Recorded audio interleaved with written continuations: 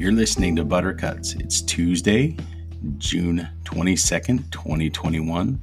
On today's episode, we recap the U.S. Open and Jon Rahm's victory and a little bit more. Enjoy.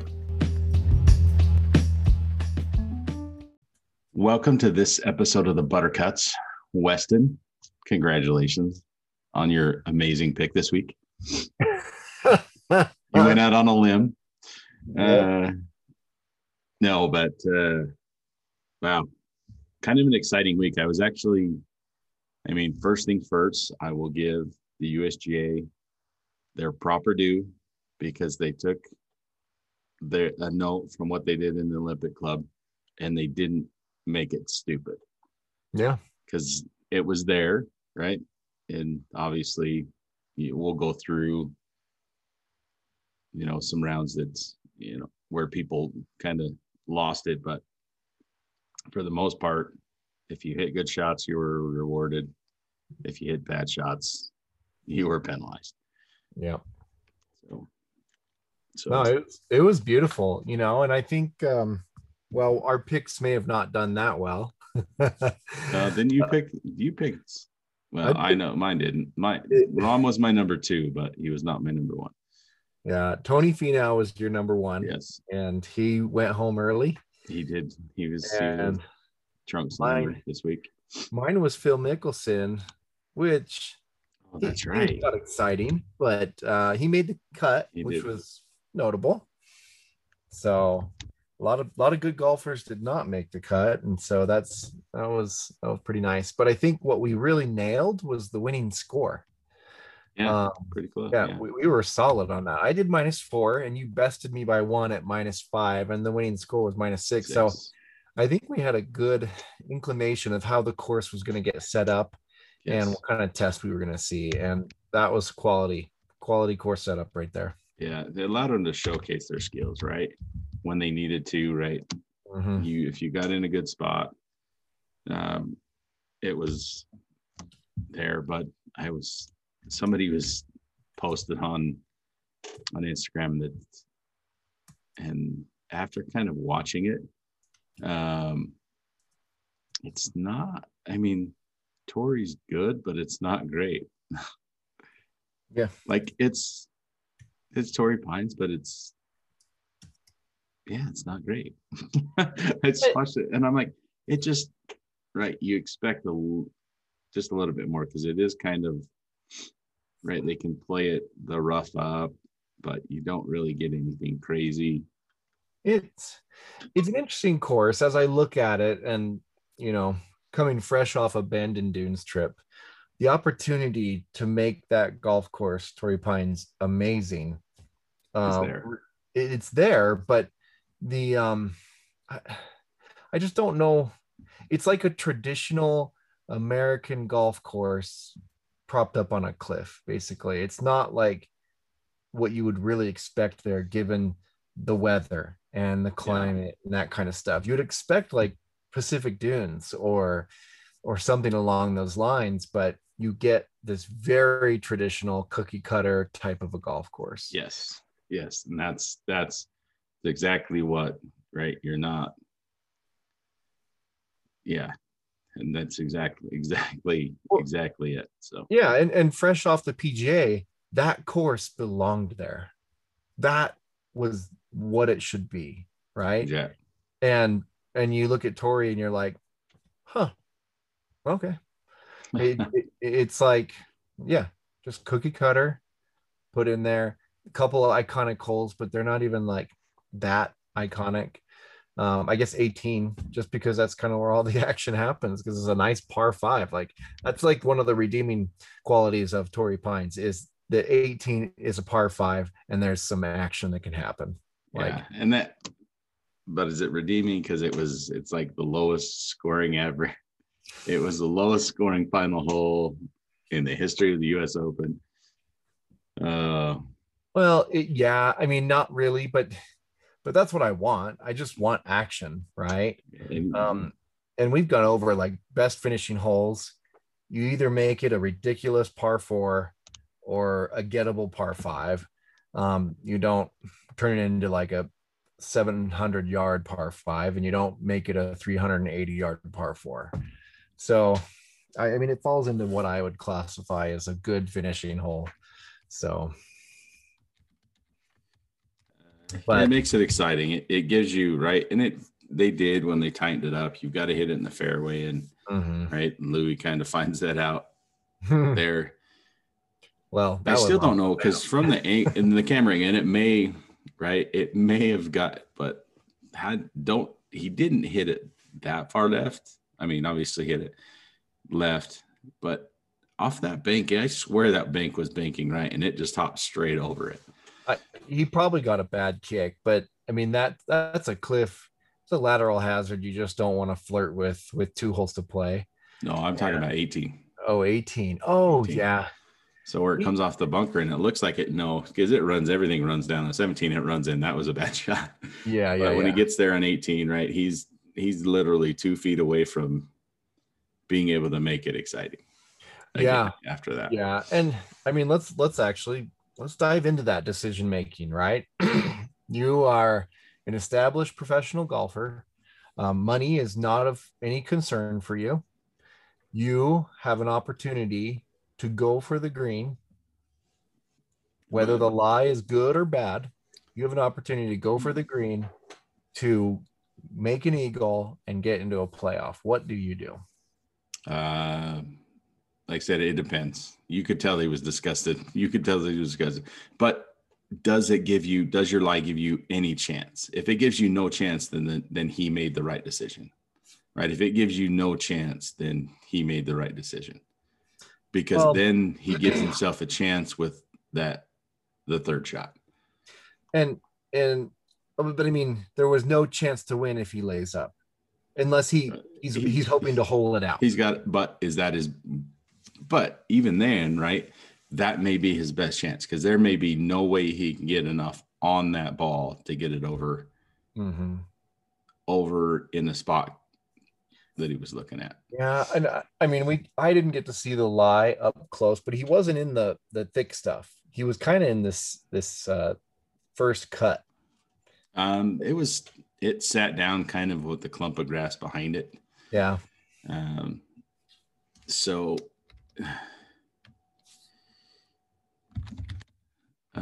I don't know. Like I said,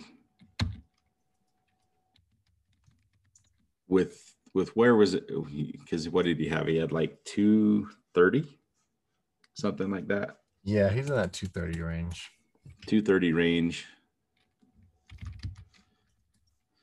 And it sat down a little bit in there because he contemplated it.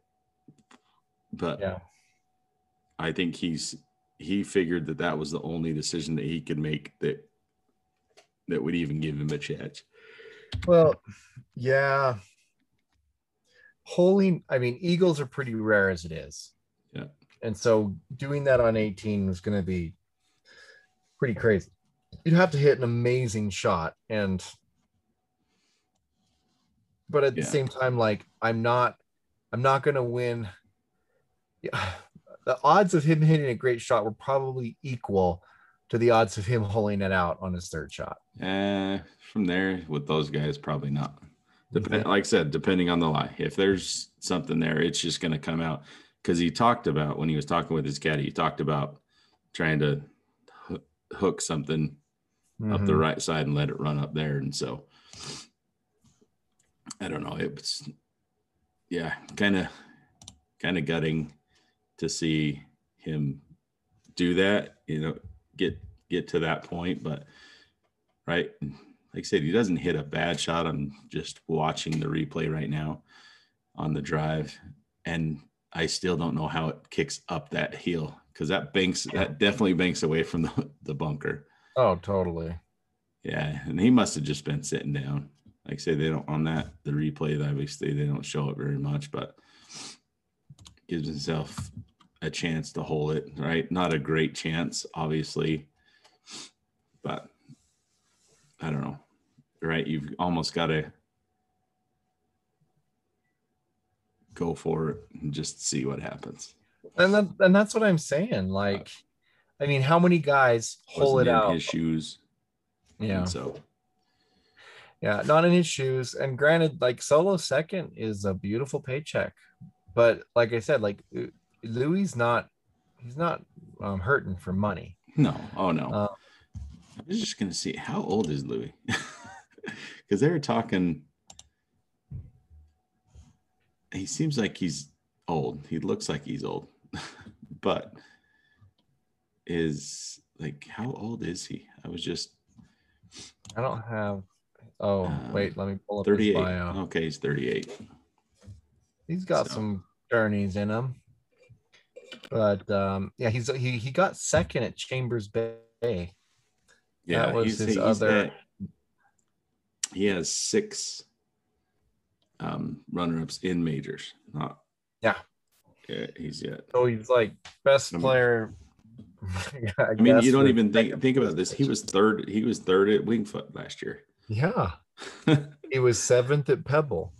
Yeah, so he's Like this is a stretch of top tens, like crazy. Like he is a fantastic U.S. Open player.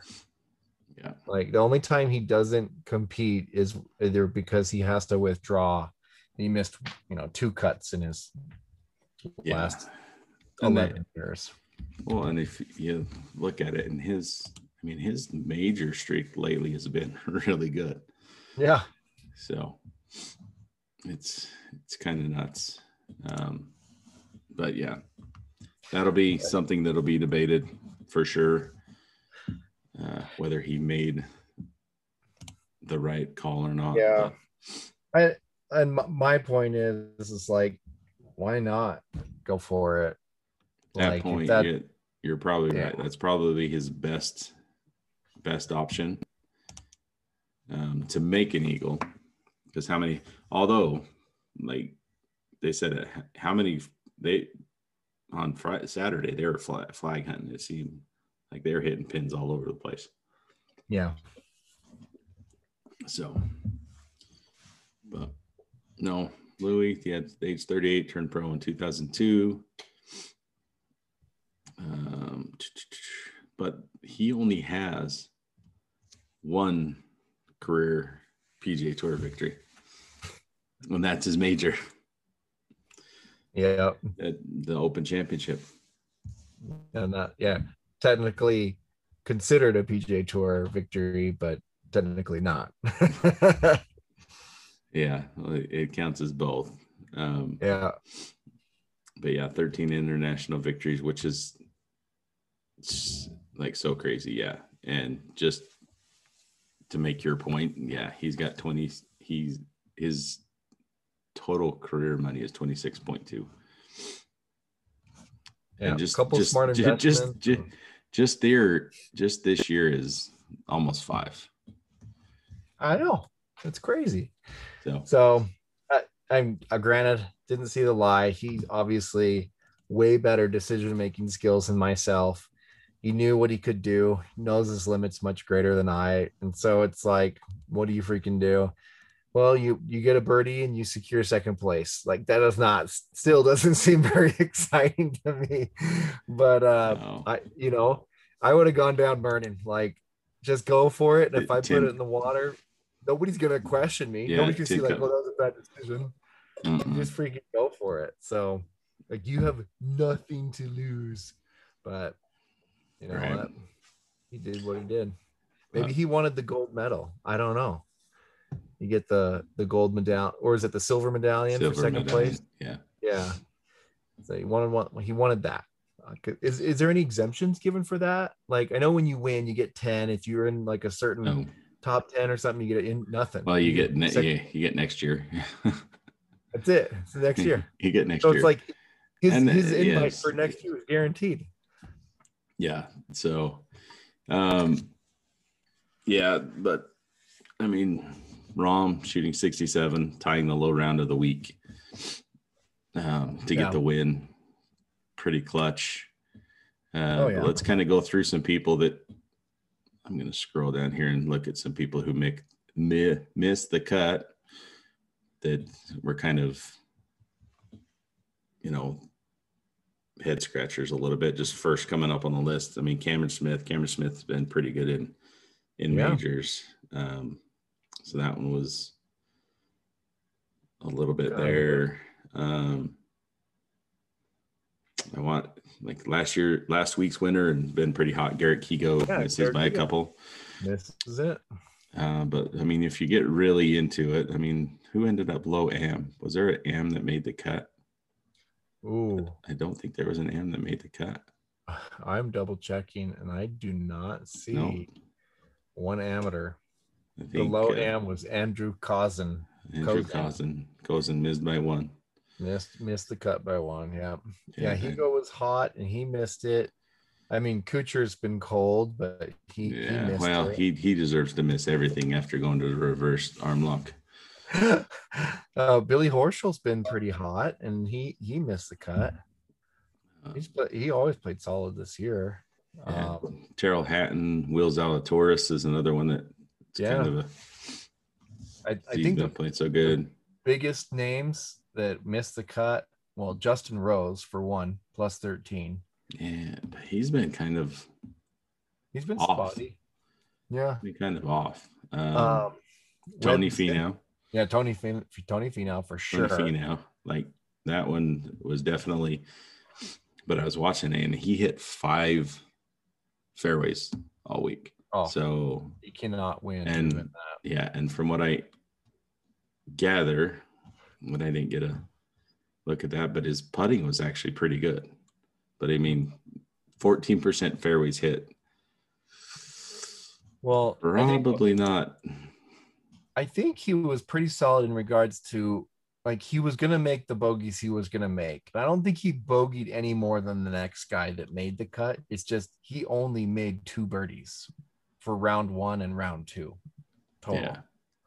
And you have to offset those bogeys, and that's just something he did not do. And for a guy that hits it as long as he does, not making more birdies on the par 5s.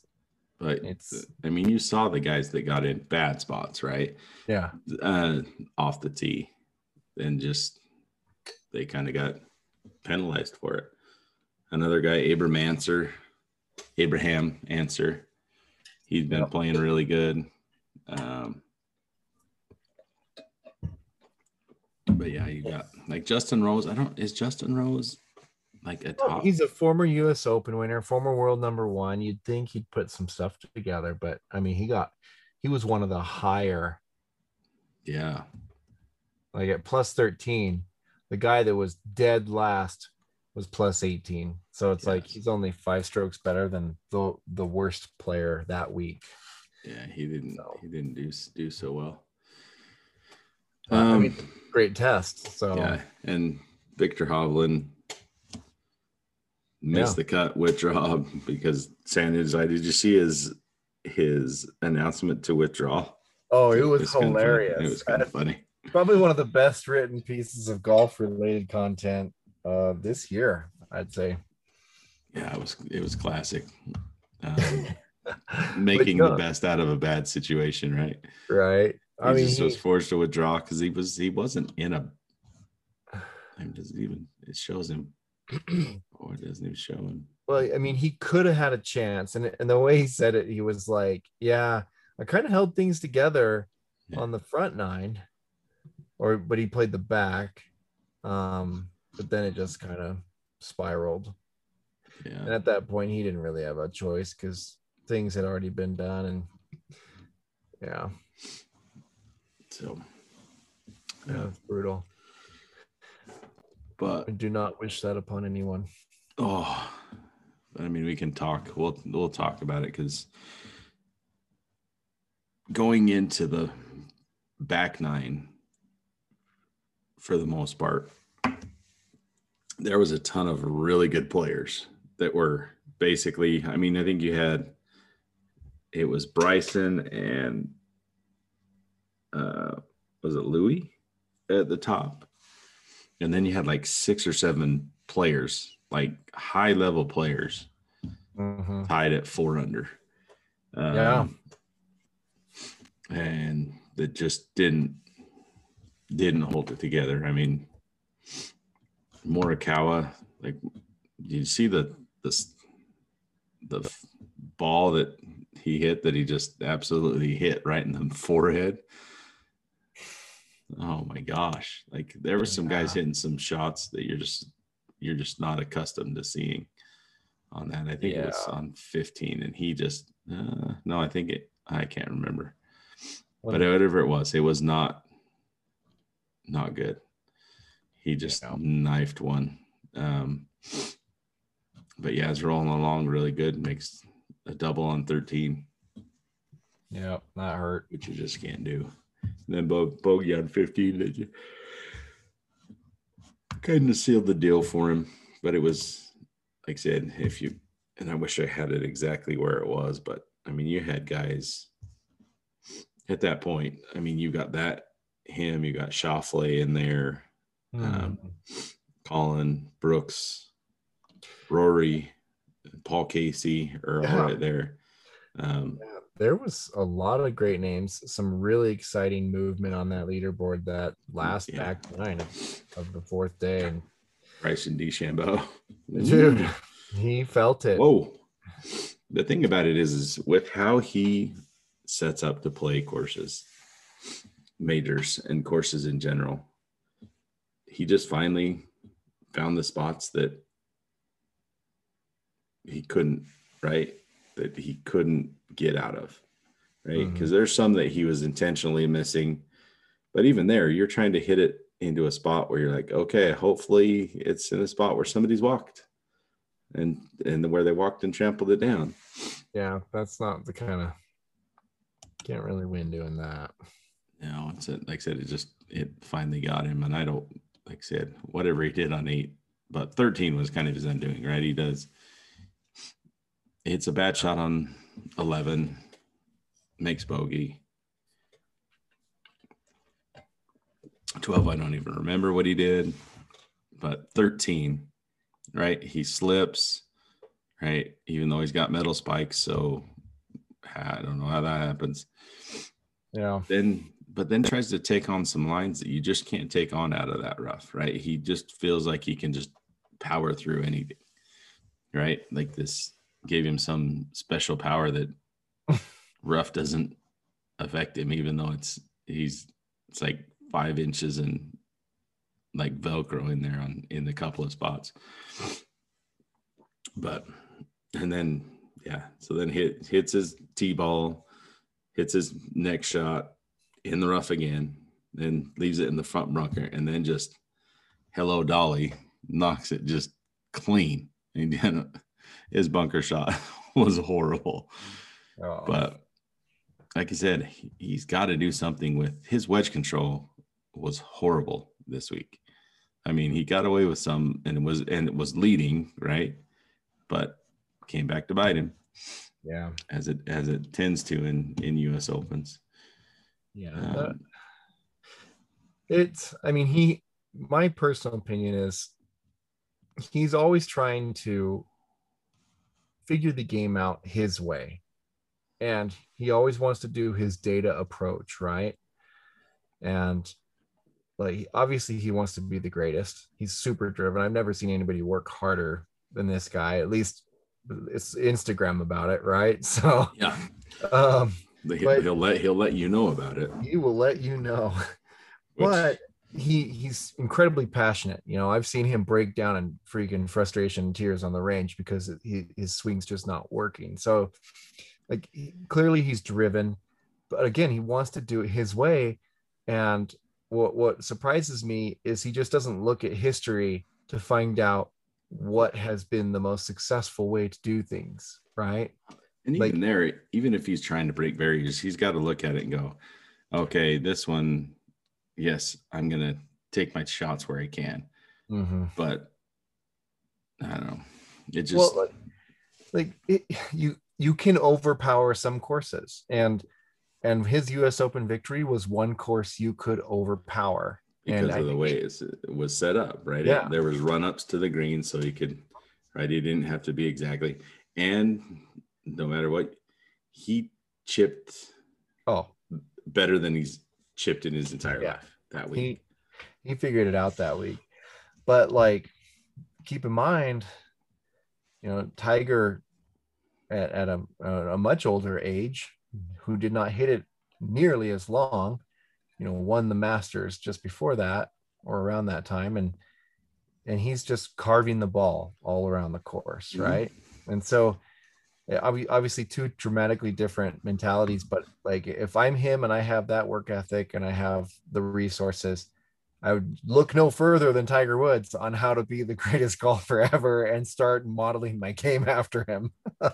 At least to the point you can, right? I mean, Yeah. you've got to take some things away that he does from that. And I was actually having a interesting conversation. I had a local guy who was a mental coach, and I was just because I've been struggling, right? So I had to come down and try to lock in kind of a pre-shot routine and kind of to get me over the ball better. But we started talking about it, and he's like, the guys on the PGA Tour, there's basically, they're all driven out on the tour, but they're driven by different things. And in my mind, I was thinking, well, we know what DeChambeau is driven by. And before I could get it out of my mouth, he goes, DeChambeau is driven, his drive to succeed is based on attention. And he's like, that's the worst because, right, you're not doing it for yourself. You're not, right, you're always trying to be kind of that guy out there doing, well, look at what I did, right? And I think it was in his round because he went bogey free. I'll give him credit for that. But in his round and on Saturday in his post round interview, he's like, they asked him something and he's like, well, funny you should ask. And I'm like, no, it's not funny you should ask. It's what else were they going to ask? You just went bogey free. And it's just stuff like that. I feel like, yes, in some of it, he's doing it his own way. But in some of it, he's like, hey, guys, look what I can do. He's the kid jumping in the, behind the camera. He literally did that this week. Right. He literally walked behind Brooks getting an interview and jumped up and threw his hand up. That was 100% premeditated. Oh yeah, totally. So he's literally the kid that is dancing behind the camera in the back of the newscast. But I mean, he's playing well and he's, like I said, but I think he gets the one win and I think he thinks he can do it anywhere. And it's just not the case, as 44 shows. As soon as you get off, right? Yeah. As soon as you get off, it punished the heck out of him. Yeah. He was not, the way Torrey was set up, like they made sure the crowd stayed off that rough. And it actually was pretty low capacity due to California COVID standards. Yeah. So I think it was down to like less than 1/3 of what the capacity typically would be at a major. And so the grass isn't getting trampled as much. You can't spray it and get lucky. And just the way the course overlays itself back and forth, you're going to just be in some garbage if you get a little wild. And US Open is where you freaking hit fairways because for the most part, right, he gets away with it. But what was Jon Rahm's? Because John was like, especially that last round, he was carving it up with his driver. It seemed like he was 76. So what did he hit only 57%. So that's pretty good. I mean, tied for 15th that day on round 4. On round 4. And for all the rounds, he was 52%. Was tied for 28th for the week. So like, that's pretty good. I mean, if you're in the top 0.25%, basically, you're doing better than three quarters of the field. So I mean, so he's 52%, 68% of greens in regulation. I mean, and in relationship to the field, right? When you're hitting 52%, but you're gaining just over 4 strokes off of the tee. Oh yeah. So I don't know. You have to hit it good, and then he just kind of hung around, really didn't do anything dumb, but then just right. You can just see him going through that stretch of 10 through 17, just okay, it's not quite right, hitting some greens, making,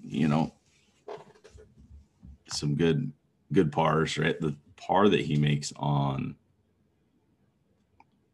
16, I think, because didn't he hit it in the bung? Oh, just totally drawn a blank on his third round, what did he do on 16? I know he parred it, but I don't know what he did. Oh, let's see. We can find out. Nice thing about, oh no, he hit it and just barely missed. He actually hit a good one. I think it was 15 that he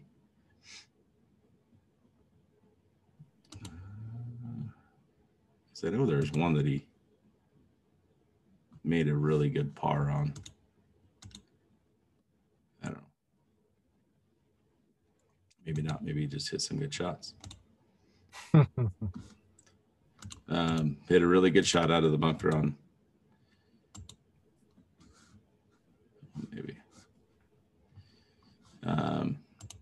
on 17, and then just crazy good birdie. Oh yeah. I mean, let's dive into that, because Rahm was playing super solid through the first front, the front 9 basically.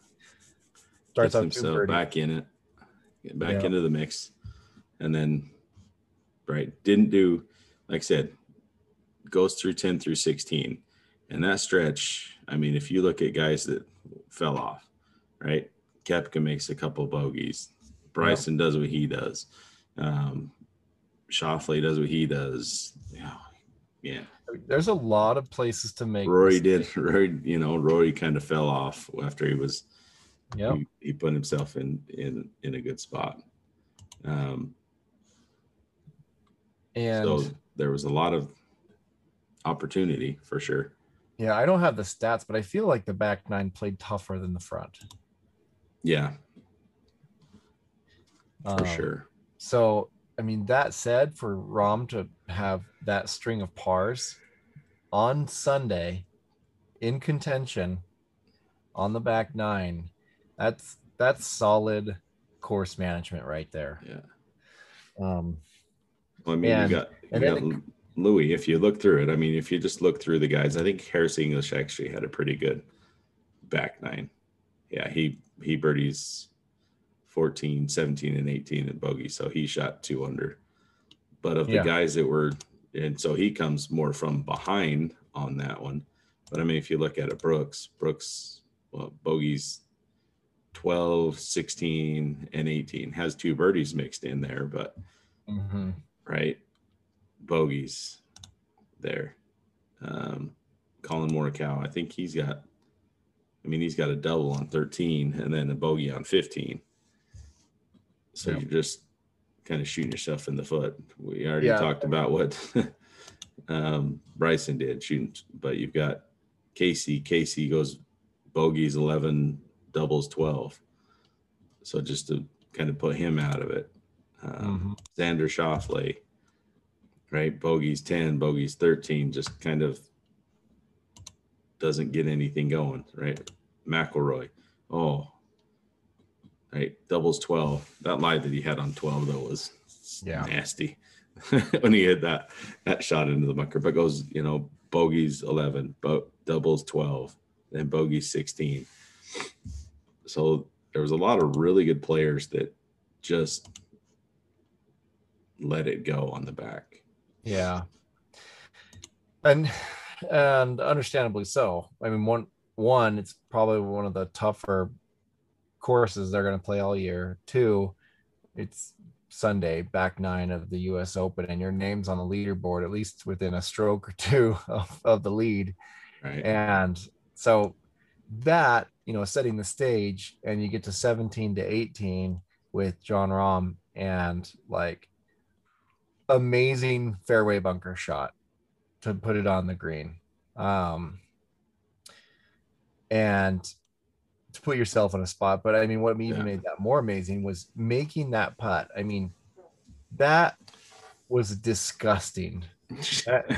that thing curled 7-8 feet. Yeah. Like, oh, it was a bender. Yeah, he was aimed so far left, he almost saw the hole out of his left eye. Like, it was amazing. And out of his right eye. Oh, out of his right eye. Yeah. Yeah. So I was like, I'm pretty sure he shot it. I saw it out of his left eye. Well, it was exaggeration, but like he was almost turned around, right? He was so far turned around. But anyways, these putts though, it's not like he got away with it. It wasn't like it rattled the pin and fell in and it's like, oh my gosh, I got lucky. No, I just caught the hole. Then nope. Perfect. 17, dead center. 18, dead center. Both of those putts. I mean, well, and then 18 to break that down, he comes off this amazing birdie and he's absolutely stripes a drive, plays a cut off the left side, and he is right into play, and he's got an opportunity to go for it. And I think the wind, I think a gust came up and just blew his ball offline and put him in that bunker. But do you take that? I mean, because that's a tough bunker shot. Oh, it's brutal. Why do you not? I mean, he kind of knows where he's at. Yeah. At that point, right? Why do you even? I mean, all things being equal, why is he not hedging his bet to? He's like, everybody from, if they got it on the back side of that green for the most part, was two putting for birdie. Right? Yeah. Oh, totally. Yeah. So, oh man, see, he kind of just. There's the Jon Rahm of old that kind of just went for stuff, and I think this was just a sign of him being a little bit more mature. And it was a crazy dangerous shot, and I think he listened to his caddy, because where he was positioned in that bunker and where the pin was, and directly behind the pin on very fast greens rolling towards the water, right? If he lets that bunker shot get away from him, just a little, yeah, he's toast. Like, if he goes at it, yes. Oh, yeah. And so he plays it pretty far right, giving him ample room. And when I saw that shot, I'm like, wow, that was super mature. And I want to relate a story to this. I listened to a podcast interviewing Clay Long. He was the lead engineer for McGregor during the Nicklaus days, and he was custom building some clubs, and they were testing a sand wedge out.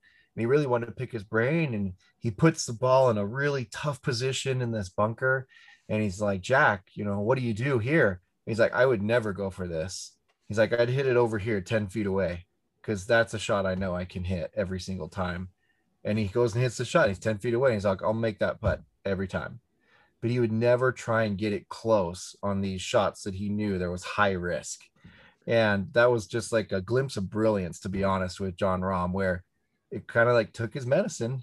He played the high probability shot, the low risk, and put it in a position where he could then make another putt. And that again was an amazing bender, just perfectly angled, perfect speed, just dripped right in the cup, right in the end. So just phenomenal. I mean, he won the tournament on those two holes right there. He won the tournament. Obviously, Louis makes a bogey on 17, but and to really kind of seal his fate. But yeah, he hits really good. I mean, really good shots coming down the stretch. Obviously, two enormous bombs. But you kind of feel, right? He's 2 weeks late. He does take over the number one player in the number one ranking in the world with this victory.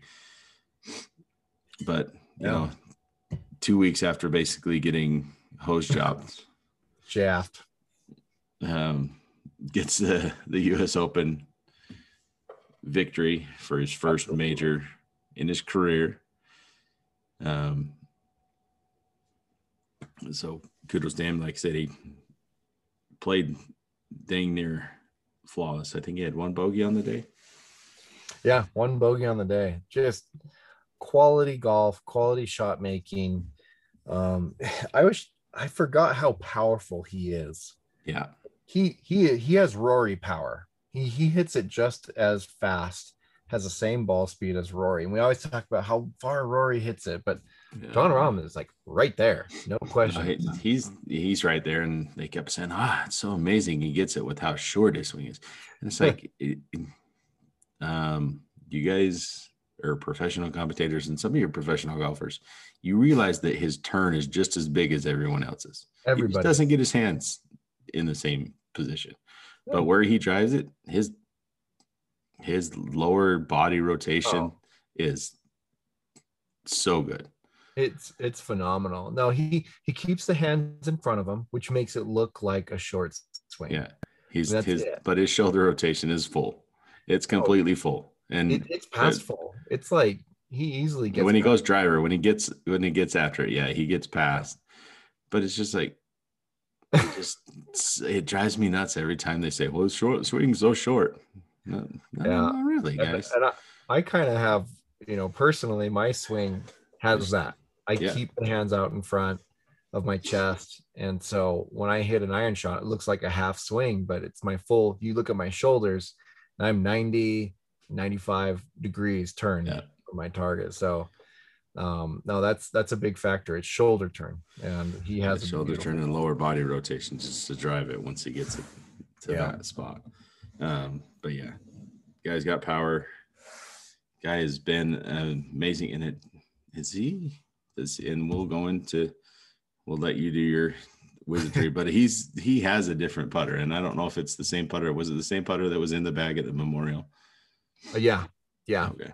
Yeah, he's got a beauty. Yeah, why don't we jump into what's in the bag and just kind of run through it. And I mean, we're not going to bore you with all the deets. You guys know where you can get that, but the highlights, just some quirky stuff about him. He's been playing the same driver shaft forever. So he's got like this Aldila green, and he just doesn't change. So this shaft has been with him for a long time, since college. So his entire professional career, same driver shaft. And so it just goes to show, like, once you get fit and you know something that works really well for you and your swing, stick with it. Yeah. And then it's got to be, a fairly stout shaft, because the way he loads, it's pretty hard. It's ridiculous. And if we get into the stats of that shaft, when I was younger, I used to load the shaft a bit, and I liked the way these types of shafts reacted. But so it's measured at 2.8 torque, and it's a 75 gram TX. So it is a board. I mean, when you get a shaft with that low torque, I mean, there's very little play unless you create that play with significant torque and transition, which he does. Right. And you have to go after it to let that shaft do its thing. But yeah, brutal shaft, but awesome. The Outlaw Tour Green TX, tipped an inch, quality. He's playing the new Callaway Epic Speed Triple Diamond, and kind of looks like a Sub-Zero, but has just a touch more spin than the Sub-Zero Maverick of last year. But I think one of the cool things about his bag too was his fairway woods, and these are some tour heads that are not on market, and where these heads differentiate from what you'd see retail wise. Typically, the retail offerings right now have very wide soles, and they sit very low to the ground. Right. I would like it if you can remember this far back. I would like it under like a Tight Lies or an Orlamar, right? Very wide body, very shallow. Makes it easy for people to hit. But his 3 and 5 wood are quite the opposite. The heel to toe curvature is pretty aggressive. That thing sits like the bottom of a boat. And if you're in a US Open with some brutal rough, as your 3 wood, if you have a sole that can really come down low and narrow into a point, you're going to be able to hit some cool shots out of some thick stuff. For sure. And I don't know if those fairway woods were put in specifically for this particular tournament, but I think they were in the bag prior. Yeah, and it's probably just something that he likes, right? A deeper face. Yep. Right? A little bit more, camber on the bottom. Right. So it doesn't, because sometimes with that low, right, that shallow face, that kind of flat bottom, you just don't quite get the ground contact that you want. Yeah. On a fairway wood, but yeah, that was really unique. And I've played fairway woods that have that curvature, and I loved them. I don't know why I still don't play them, but they're great. They're really nice. And then lastly, the putter. So he's playing the Rossi. I think that's how people say it. I always called it a Rosie, but the Rossi putter. And so what's unique about his is there are no sight lines on it. So it's that classic half moon kind of a look, really rounded on the back. It's got a shallot taken out of the center and no sight lines whatsoever. And I've heard a couple of reasons as to why people don't do sidelines, at least in scenarios where tour players opt not to. Sometimes the lines distract them. Sometimes it takes their eyes off the ball. They're more concerned with, where the putters and what it's doing during the swing than actually, the line of the putt itself. So I don't know his reasons specifically, but he really likes a putter with no lines and definitely rolled the ball wonderfully. Now it is in an OG head. So Odyssey released the OG line with the white hot inserts.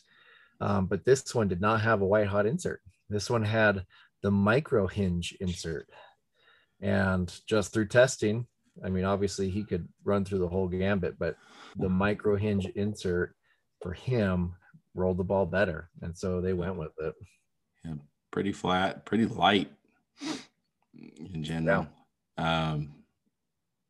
But yeah, so some of it, my guess is it's just his sight lines with the nut. It's just clean on the top because you got DJ that's played that same when he's putted the best, had that spider in his bag.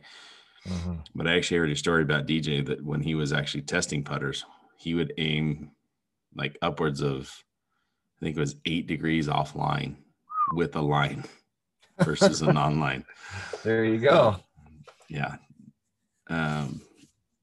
But yeah, no, it's like I said, his equipment was working today and it's been working. He's obviously been super hot. Still, no one still caught him from at the Memorial. It's still, they still haven't caught him his 16 where he was at, but significantly under par and far and beyond, more under par than anybody else in the last 2 tournaments. Yeah, well, with one in between, there was a tournament in between. Yeah, I think this brings up a unique scenario here too, because every time I see a tour player change equipment, I'm worried for him. Yep. Like, I'm like, dude, like you had a good thing going. Like, are you serious? Yeah. And so I was kind of worried for John, but he had specific reasons as to why he made the change. And there's some content out there and we can put a link out there so you can see it, but he touted his equipment and especially the golf ball. So that was a pretty impressive play to not to give thanks, but to change equipment like that and know that you're going to get better and do more because of what you want to be able to accomplish. It doesn't always happen that way. No, there's a lot of guys that have been like, uh-oh, what did I do? Right. I mean, we could go through the list on some of the most prominent players like and how Justin Rose like switched and then like well before his contract was up with Honda was like, all right, I'm out. Yeah. Just not good. No. And the Bubba Watson fiasco with the golf ball. Yeah. He switched to, I can't even remember the Volvic. Volvic. Yeah, he switched to Volvic halfway through. I don't even think he finished the year. He's like, I'm done. I'm going back. I think that was more. That was both Bubba and that was other sponsor pressure going. You are horrible with this ball. Yeah, probably. And you need to switch back. So there's but one. I mean, even there, like it took Phil a little while once he switched to Callaway to really get it dialed, get it right. Because he just won the Masters and then he switched it up. Sergio Garcia has gone through some recent switches. He went to Callaway and then back to Titleist or TaylorMade. Back to TaylorMade, sorry. Yeah. And then I mean Ricky Fowler. I mean, notoriously switching equipment almost every week to find a key. And I mean, Rory McIlroy, which is an interesting play. I mean, we're talking about so dominant, winning US Opens by double digits, winning majors consistently, and he goes to Nike and things kind of sputter, and then goes to TaylorMade. He's still winning like maybe one or maybe two tournaments a year or something, but not at the velocity he had before. And so it's just, that's why I'm always concerned, like, guys, that's a big deal. And when he's switching before he's even won anything of made, right? For his first there. But speaking of Fowler, him and his wife are having a baby. Expecting. So congrats to him. They got a baby girl coming. That's exciting. Did they say it was I just saw it and kind of skimmed through it. I didn't see. Yeah, they're expecting a girl, and nice announcement around Father's Day. So Ricky is going to be a dad. Maybe he'll cut off that. Oh, I think his gross stash was cut off. I'm sure that was a requisite for that post. No sleazeball looks. We're gonna clean this up. But no, great. You like say. I really enjoyed the way the course was set up to allow the players to still play. Yeah. Right. If they hit bad shots, they got penalized. But there was, I mean, there's people going flag hunting a little bit more than you usually see at a US Open. So, yeah, I will say I did enjoy that. But yeah, congrats to Rahm. Well deserved. I don't know. Did you want to play that clip from Rahm talking about his golf ball? We can link it. We'll link that in there, and then maybe what we'll do is also put that on our Instagram, and you can kind of find that and link that there. But there was other golf. Like I just kind of checked and saw who won the Latino American Tour. American Sam Stevens gets the victory. Korn Ferry Tour, Harry Hall, Englishman, gets his first win on the Korn Ferry Tour.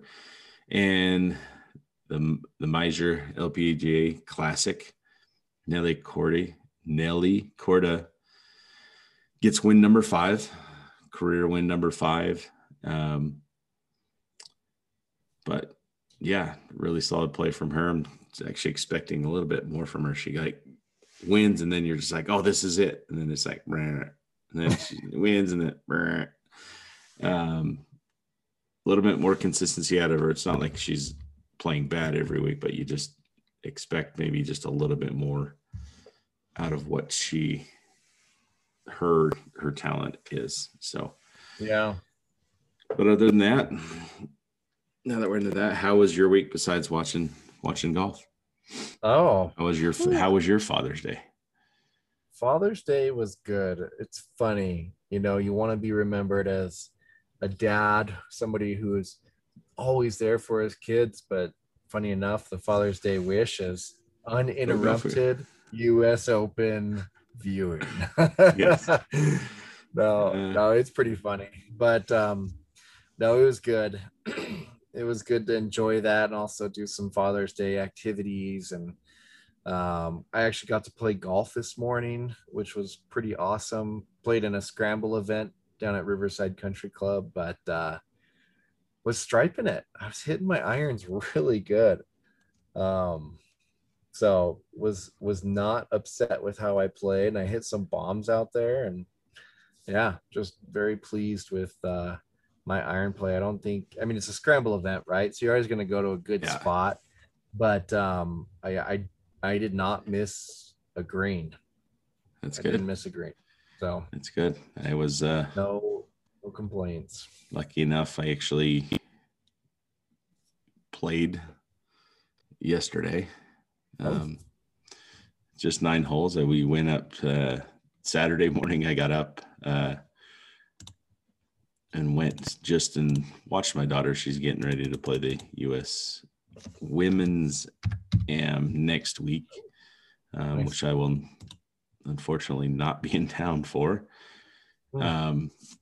But so I just wanted to see. I'm like, because we always go and I'll just go play, but this one I was like, okay, I'm just gonna see if we can get some things straightened out. So went with her that morning, and then we drove up, or then went into work, and then went up to Preston, Idaho for a demolition derby, Ooh, which that was fun. And then we went up and stayed in the night in Pocatello of all places, to look at the campus at Idaho State, where there you there's a go. possibility of my daughter transferring to.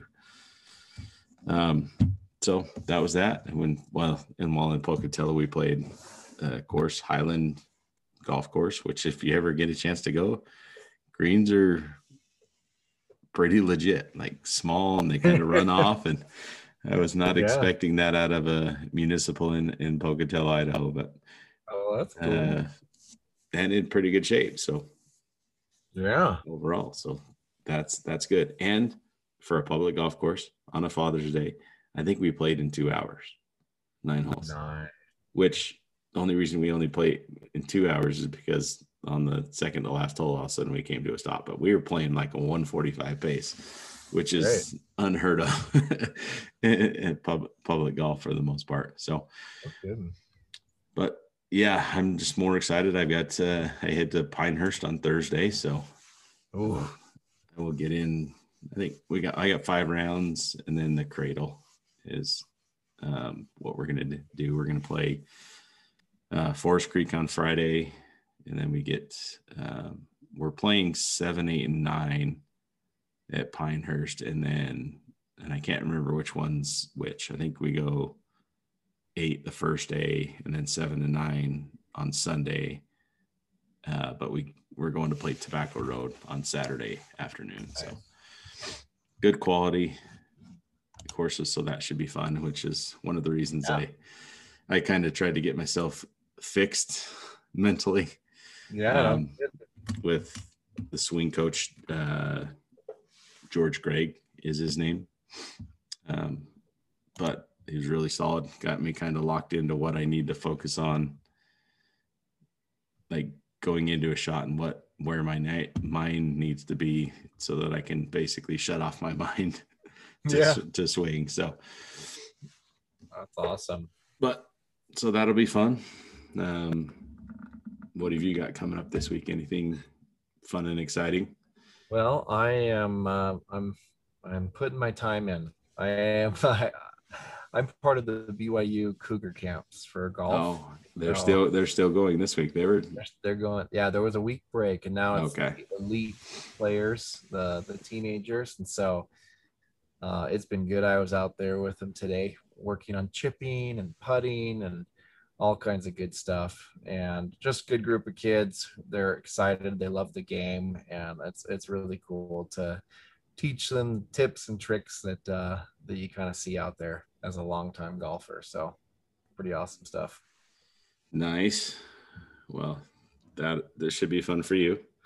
Um, that sounds like every day of my life, pretty much.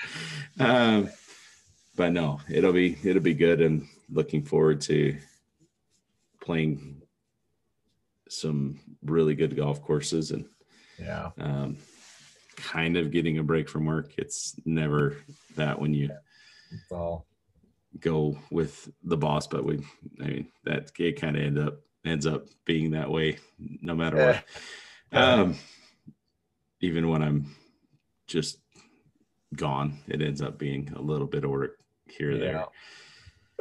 But other than that, well, we've got some good golf to look forward to. Not playing golf, but watching golf. We only got a couple of weeks until the Open Championship. Yeah, it's pretty exciting. So up on the docket, we've got the Travelers in Connecticut. Then we've got the Rocket Mortgage. Yeah, and I'll get some insider. I've actually got one of my employees who will be at both of those. So nice. I'll pull some insider knowledge on some things. That'll be good. Then we've got the John Deere, and then it's the Open. And that was canceled last year. So it was canceled that week. So Shane Lowry is still, for the second year running, the champion golfer of the year. Exactly. What are the exact dates? I think it is. So the Open Championship, it's going to be played at Royal St. George. It's over my birthday. The winner gets crowned on my birthday. July 15 through 18. Yeah. And that's exciting because I do have some Open Championship withdrawals right now. Watching that early morning golf. Early morning golf is awesome. Yeah, early morning. But I'm excited to see some quality English and links type golf courses and some wind and some angry tour pros. So that's exciting because they pushed it back and it's just at the same place it was, right? Royal St. George's. Yeah. So it was where it was last year. They just pushed everything back. So that, and thanks for listening, and go play some golf. Yep.